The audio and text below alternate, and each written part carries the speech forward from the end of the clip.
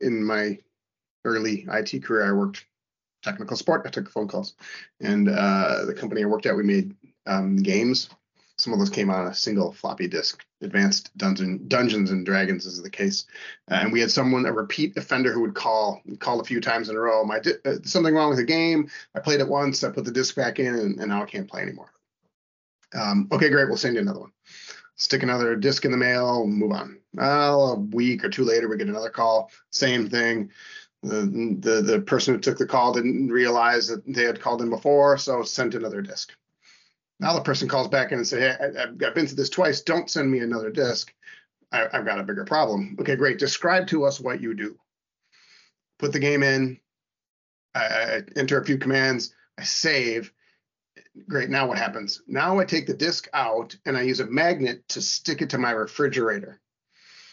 And of course, that renders a floppy disk completely useless. So there's my disaster recovery story. Don't use magnets and floppy disks. Oh, no. Or if you're in Gen Z, it's the thing that looks like the save icon. Yeah. That too. Oh, boy. True story. What was the recovery part of your story? It was end user error. Best practice. Avoid the disaster. That's right. Avoid this to create a disaster for yourself.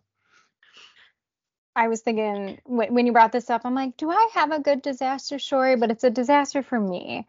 I had my address book, like pen and paper, written out, all these names and phone numbers, like my holy grail here. And I put it down somewhere and I hit a cup of water and it just went all over my book. And I was like, oh no, so I got it and I'm like trying to get all the water off and everything. Thankfully, recently I transitioned to like these special Sharpie pens that don't bleed. So like it was completely soaked, but nothing was destroyed. So, my disaster recovery was a little bit of like the forethought of changing the type of pens that I use. So it's like a total mess. It's all warped, but all of it is readable. So that is my disaster story. That was a twist ending for me. I thought for sure you were going to be like, I transitioned to using my phone. And then you were like, no, it was the pen. And I was no, it's a pen. Well, the phone is not averse to being destroyed by water either, but I did like that. This is a fantastic transition, right? So what's the real disaster? Better planning, which is really leads really well into a deep dive on backups and so forth. There you go. Woo, segue. Today we're talking about RTOs and RPOs. Tara, Kelsey, and myself are joined by Todd, our COO and CISO, Scott, our Manager of Strategic Engagement, and Matthew, our VCISO. And before we kind of dive in, I'm going to throw it to Scott to give us a little bit of an overview. What does someone need to kind of understand to really listen to the rest of this podcast today? Thanks for that intro, Ariel. This is a topic I'm really passionate about. It fits right into what I am talking about to customers very often, which is acronyms, fun IT acronyms, RPO and RTO. So what are those two things? Let's first explode the acronym and say RPO is Recovery Point Objective. And I'll talk about that one specifically. Let's think about normal computer systems operation. And then let's think about the time a disaster strikes. RPO, Recovery Point Objective, is the amount of data, transactional data, the organization is tolerant of losing in that time frame, right? So let's say, for example, we have a disaster at precisely noon on a Tuesday.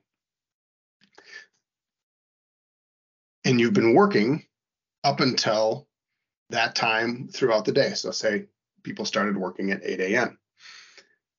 The last backup of your critical data occurred yesterday. So on Monday. So what that means is you would have lost any transactions that would have occurred in that before that time frame. The last backup ended or was performed the night before. You then were working, and then there was a disaster, and you don't have backup of that transactional data. So that's what RPO is. It's our recovery point objective. What we're trying to navigate there is the time that backups occur and when you're susceptible to have a disaster and how much transactional data you are tolerant of losing. Recovery time objective, or the other acronym, RTO, is simply the amount of time that you're tolerant for experiencing downtime. So again, let's think about normal operation, same time frame. We're operating normal from 8 a.m. and then at noon there's a disaster. What's the amount of time that the organization has expressed it's willing to deal with in that outage? Most organizations say, well, 0, Scott. Well, that's fine. That's the absolute tip of the cost pyramid, but it's an important conversation to have. So that's a brief overview of what RPO and what RTO are. Again, I'm really passionate about these two topics. I have this conversation very often, which usually sounds like this. Scott, what's our recovery time? Well, I need the organization to communicate to me what its recovery time goals are, right? So often that's a two-way conversation. The organization really needs to ask itself, what's our tolerance for transactional data loss?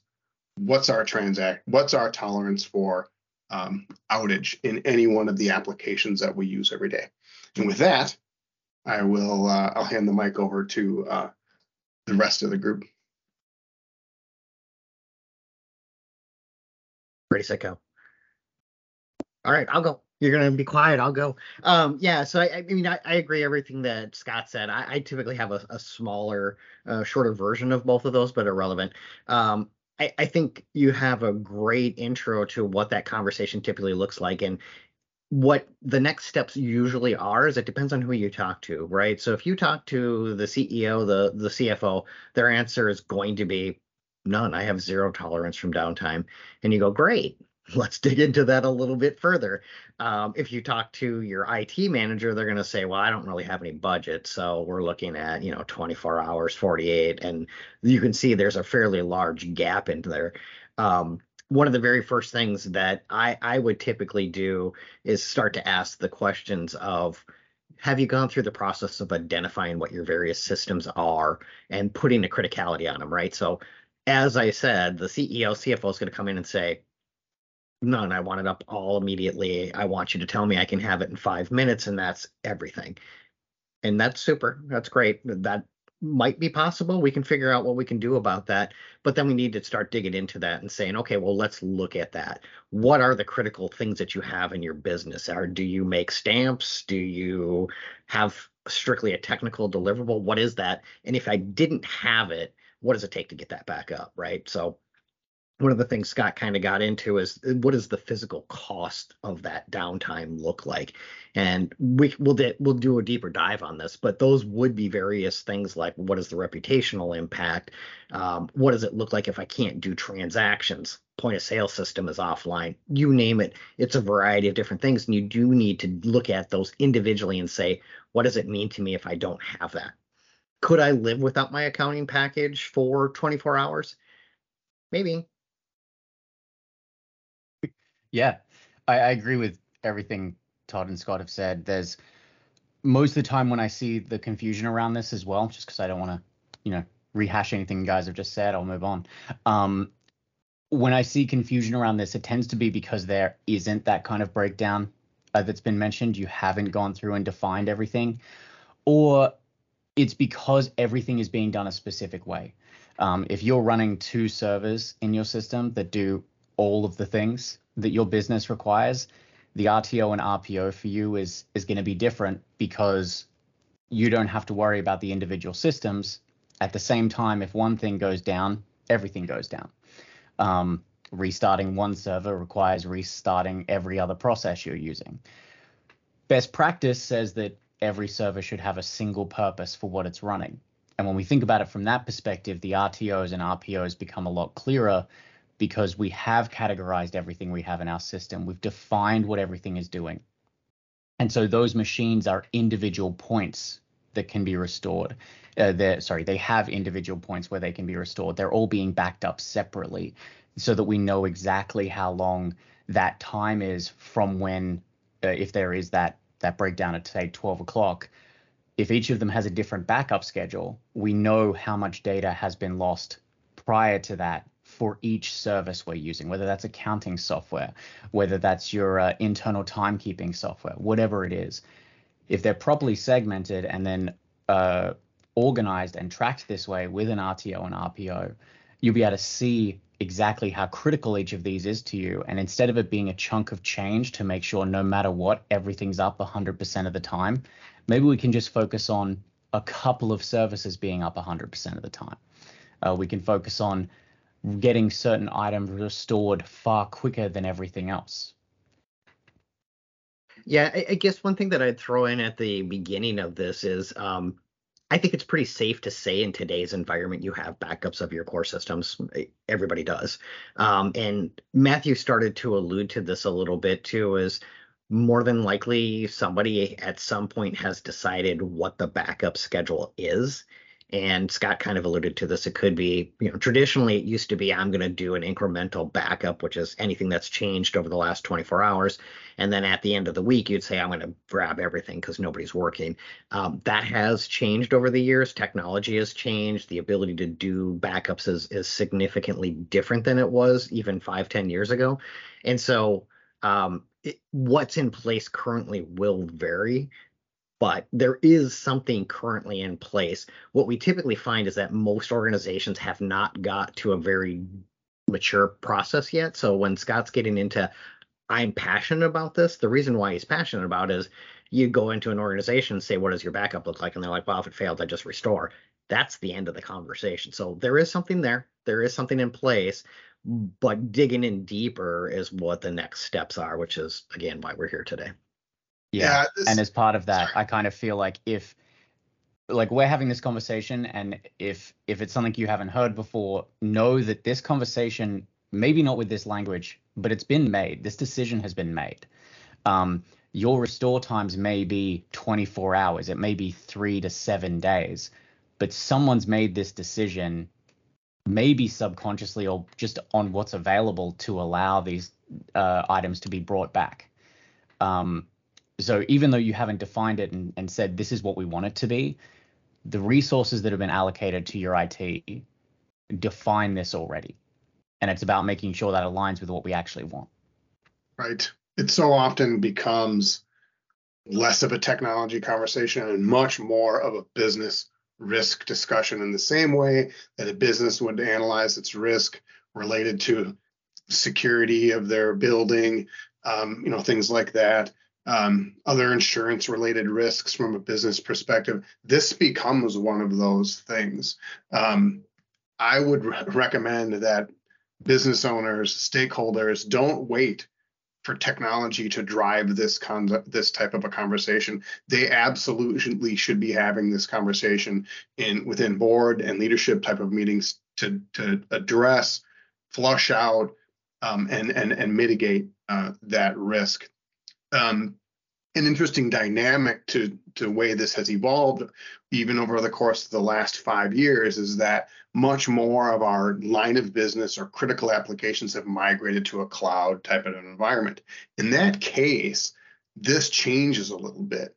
In the past, where we might be concerned about redundant physical servers, redundant storage arrays, though the redundancies associated with the CapEx infrastructure that an organization has traditionally invested in changes when that workload, let's call it Salesforce or an accounting application, migrates to the cloud. Now, the area of risk becomes your connection to the internet, right? And so things like firewalls, things like internet connections, those become the single point of failure. That's where risk exists. And so addressing the RTO component, the recovery time objective, if you have one firewall and one internet and Comcast cuts the fiber out on the street, who knows at that point in time? We don't know how long the outage could occur for. So that's kind of the nature of how some of that, I've seen that changing. Those are some of the conversations, again, I've been having with our customers. Yeah, I think that was really good stuff too. We did talk about better planning at the very beginning of the podcast as we were doing our transition. And cloud is an excellent conversation, and we've had podcasts on them in the past. One of the things I kind of wanted to drive into a little bit more, and I think this kind of helps expand on what we're talking about, is if you're looking at the cloud, almost every cloud provider will tell you they have the 3 nines. They're up 99.9 whatever percent of the time. And kind of giving an idea of what that context is. That sounds amazing, right? But there is still downtime associated with that. That does not mean it doesn't go offline during the year. Yeah. And I think part of this, when we talk about something like the internet outage, we're talking about that whole process, right? So if you've got items in the cloud, your internet goes down, hey, that's a huge conversation at that point. Are you just going to get a second internet line that you only use when you need it? Cool. There's that business conversation around it. But when it comes to finding those items, I tend to feel there's a significant amount of pushback in the less mature organizations around simply being aware of exactly what they have. They either focus on the physical hardware only. These are the machines we have. This is the servers we have. This is the stuff we have in the cloud. Or they focus really on the certain applications that assist them in making money as an organization. So they're very good at tracking what they use for billing customers or tracking their services, their time and billing. But the apps that people use individually to maybe mark up PDFs, or maybe there's a unique system that someone's using that is incredibly invaluable and critical to their work style that just isn't documented anywhere. Starting there is, in my opinion, the first thing you have to do. If you've done a risk assessment or anything like that before, you should have this list already. But definitely take some time, and don't worry about it being perfect. Focus more on getting as many things down as you can, speaking with every team, making sure they're listed. Right out the gate, I just had a conversation last week with someone who I'd spoken to about doing this, and they realized there was 4 different tools that different individuals were using that all did the exact same purpose that they were paying for separately. All of which could just be turned down to one monthly charge for a single tool. Right out the gate, we're saving some money. Once you've done that, that's when the categorization comes in, defining how critical software is. And it seems like a lot of the time I'll see people do this, hourly. They'll do it by a minute to minute, hour to hour, day to day standard. You can categorize them further. Once you've done that and kind of gone through these applications, said, I need this service available to me within X amount of time, or I start to see significant business losses, you can then say, well, if anything needs a less than 3-hour time frame, that is a critical software. I need backups every 3 hours, and I want to be able to restore it within 4 hours, for instance, just as a general idea. And you can define these numbers yourself. And then you can start categorizing everything you have within whatever these limits are for you. And then we start talking about how we can make sure those items are available to you within those timeframes as much as possible. And you start looking at the cost analysis of how much does it cost for us to be down versus how much we have to spend to make it not be down for extended periods of time. These are where the conversations really get intense because we give it that monetary value that we've talked about. And you start seeing I've worked with organizations where an hour of downtime was a 6-figure sum loss.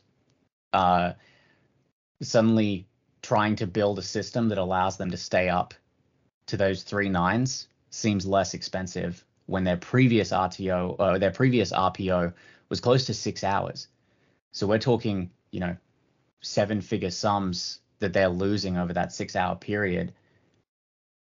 Maybe an additional $200,000-$300,000 in hardware in the office isn't such a bad expenditure at that point. Right. So just kind of wrapping that up a little bit. I mean, essentially, it seems like it potentially may be complicated to say what is that asset? How do I know what to put it as a criticality? How do I set them on a downtime? And you kind of alluded to it there.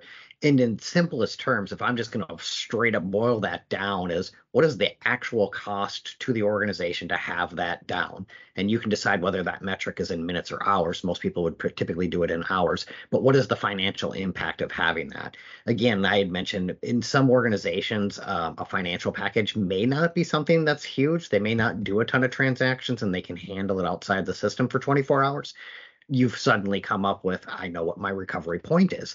Or by comparison, as Matthew just alluded to, is in the system that he's talking about, my recovery point is much, and my time is much smaller than that, so I can start to put dollar figures to it exactly really quickly. There are some other things I mentioned in it earlier too, as reputational cost and so forth, but you can quantify these items by putting just together a handful of questions. What is the financial impact per hour? Is there a reputational hit? What does that look like? What does it cost us? Do we lose customers?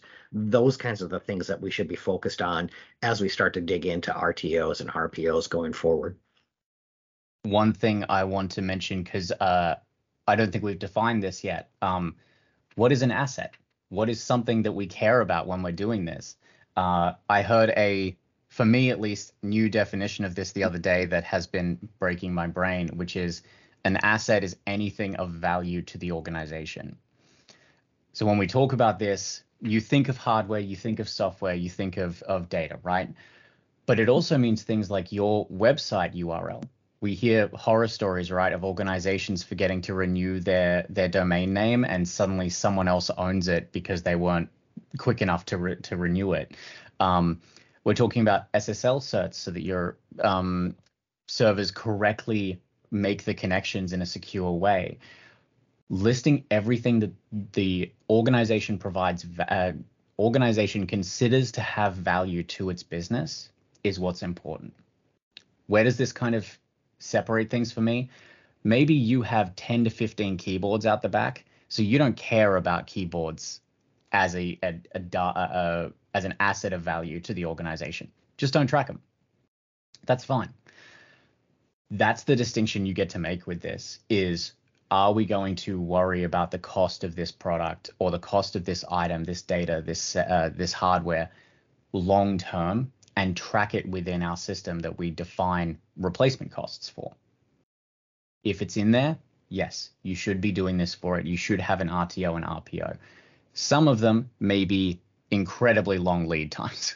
I'm not sure if, maybe webcams are on your list, but you don't need one to be replaced that same day. Maybe there's a 6-month lead time on that. But we're trying to make sure that you've defined what's important to the organization first. Those are your assets. And then your RTO and RPO relate to how quickly you replace them and how much of their data or their usage is backed up and retrievable over that same time period and prior. Now, for a manufacturing organization, it might be a machine on the floor. Yeah. Right? I mean, there's lots of different ways to look at this. And, the traditional 100-year-old manufacturing organization that spends, millions and millions of dollars per machine that makes their widget has parts for that machine. They've got support and service for that machine. They may even have an employee who's a support service champion for that machine. Those are the same kinds of lenses we need to look through when we think about data and applications. That's a great point. We sometimes forget the operational cost of it when it comes to the individual, right? Because in some cases, I'm thinking of medical labs coming to mind straight away. There are individuals who are literally paid to sit there and make sure everything's going according to plan, to be available if something goes wrong. Sometimes there's more than one, and they're being paid completely valid amounts of money for what the loss of what the value is for what they're doing, but they may not do anything throughout that day. So that RTO and RPO has been assigned to the product and the service that's being completed, and that individual has been put up as the solution to that, to minimize those numbers. It's not always just we need a a secondary location to go to if something happens to our primary location, or we need backup servers in case that's necessary. It's every tool you can come up with to make those numbers as low as possible. Shift a little bit. When we think about what I was referring to earlier and the internet being the single point of failure, we only have one firewall, we only have one internet connection. Some organizations have been able to navigate the remote work scenario very, very well due to the pandemic. And that has added a component to this. Well, if our internet goes down and all of our applications live in the cloud, there's an enormous amount of mobility that comes into that scenario, right? Well, our applications are in the cloud. Our people can be very mobile. Everyone's got laptops. We did away with the desktop long ago. They can pick up their laptops. They can go home. They can go to a coffee shop. They can do some things from their phone. Those present potential recovery scenarios, right? In the event that, again, we're talking about an internet outage at the organization's location where its people are. However, I think to say that out loud is kind of one thing, and then to expect it to happen is another. Should the fiber get cut under, underneath the ground out beside the building, and all of a sudden there's no internet, to stop everybody from working, get them up, instruct them to go home, instruct them to go to another location, sounds good, but we all know that along the way, on the way home, things may happen. There's still a significant amount of disruption in that process, right? I certainly trust people to go home and continue their workday, but some people might take an extended lunch. Some people might not be as comfortable with or make an easier transition from the office to their home location to continue to work. So, well, the idea that the cloud brings that portability to the organization, there still is some people process there to say, okay, the internet's out, everybody go home and work, right? How much do we trust that? How well is that going to work for our organization? It's not a bad idea to think about an exercise that tests that. What do we know about people's ability to work from home? And so then that connects us back to, is it just worth the investment in an additional firewall, another internet connection to make up for an outage in either one of those scenarios where we're very dependent on the internet? Yeah, and we have multiple scenarios, obviously, where, right out the gate, I've been called paranoid multiple times during this, and not during this podcast, but others. And part of that is preparing for those worst case scenarios is a large part of what this is. No, we don't want to think about it, but hey, let's mitigate it just in case. Natural disasters, someone cutting cables, whatever it is, it may happen, right? Because just someone working on the street outside can have an impact to people getting into the building, right? Work from home scenarios, test restores, disaster recovery and business continuity plans play into this very heavily, but I talk about them enough. So if you have more questions, let us know. The thing for me that comes from that, because Scott's right, we should, as much as you can, test these policies, test these plans you put in place, figure out where there's deficits in what you're doing. And right out the gate, first question you can ask is, hey, if this goes down, if this tool was unavailable because of any reason, how long would it take to come back up?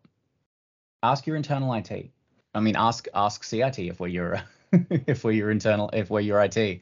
Ask us, because we have numbers on what we believe we can get that done to you. How quickly we can do that for you.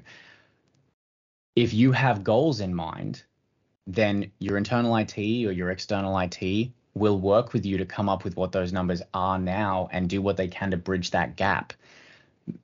Oftentimes, it is a budgetary item where maybe it just needs a little bit more money thrown at it. So by doing these RTOs and RPOs, you can find out if that's beneficial to the organization. Starting with, here's all the things that can go wrong. is my favorite way to do it. But that's not beneficial to a lot of people. I know some people prefer to go the route of how important is this and then build down from that, rather than being paranoid first, which I'm sure is a valid way to do it. I'm in security, so paranoid at the first is where we start. Yeah. As we dig into this, I know we kind of talked about in a lot of ways there are various levels of risk, right? And that will largely impact how quickly we want to recover. There are a lot of different ways you can go about that. And we can dig into this and you guys can tell me whether it makes sense to do it or not, but you can have like mirrored sites, for an example. You got a hot recovery, so this intent of staying up all the time. That's essentially what we're doing when we throw something to the cloud. But those things that are not quite as critical, you still have the ability to decide how you want to recover to them. At the beginning, I kind of alluded to, a lot of people will say, well, we just want everything up all the time, which I agree, me too. That gets back to the paranoid thing. But the reality is, if everything went down, you will have to pick. How do I decide what's the most important thing to do? So informally, every organization knows what that is, because when push comes to shove, they'll go, okay, well, if you made me pick, I would pick this, although I'll resist you every step of the way. But now that I have to, I can do that.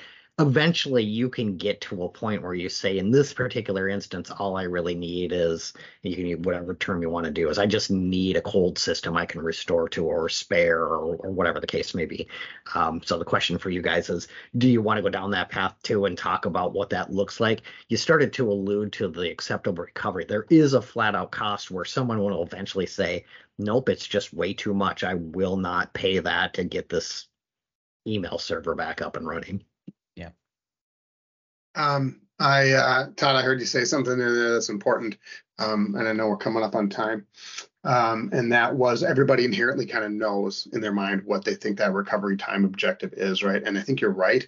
The overwhelmingly, I've sat in too many meetings where there was an assumption that was made by the business, right? By business leadership that said, well, we just kind of thought IT had that figured out for us. They just knew that, we want zero downtime or whatever, right? And IT didn't know that, because the conversation hadn't taken place. They hadn't sat together in a room, brought technology and the business together and said, this is our expectation for recovery times, for outage. Yeah, and then give technology an opportunity to say, well, I hear you say 2 hours, the reality is 8. And so we then, the business, need to understand the investment required to shore up that 6 hours and to get that truth out onto the table. So everybody from technology up through business unit leadership and senior leadership understand what the realities of those things are. Yeah, I think one of the other potential pitfalls there is business and IT are not talking the same language. IT may have felt like they communicating what that cost would be to get a different setting, and vice versa, right? The business is saying, well, you should have known, obviously, this is the case, and you're not always in alignment. So at a minimum, having the conversation and making sure that you're aligned is definitely going to be the right step. I know we talked about a risk assessment at the beginning, and quite frankly, it is the beginning to most powerful conversations. You got to understand where you are. If you don't know where you are, you don't know where you're going. Yeah. I'll say this, and I've mentioned this previously, but I think you've hit the nail on the head for how I think about it, which is that RTO and RPO is a business conversation.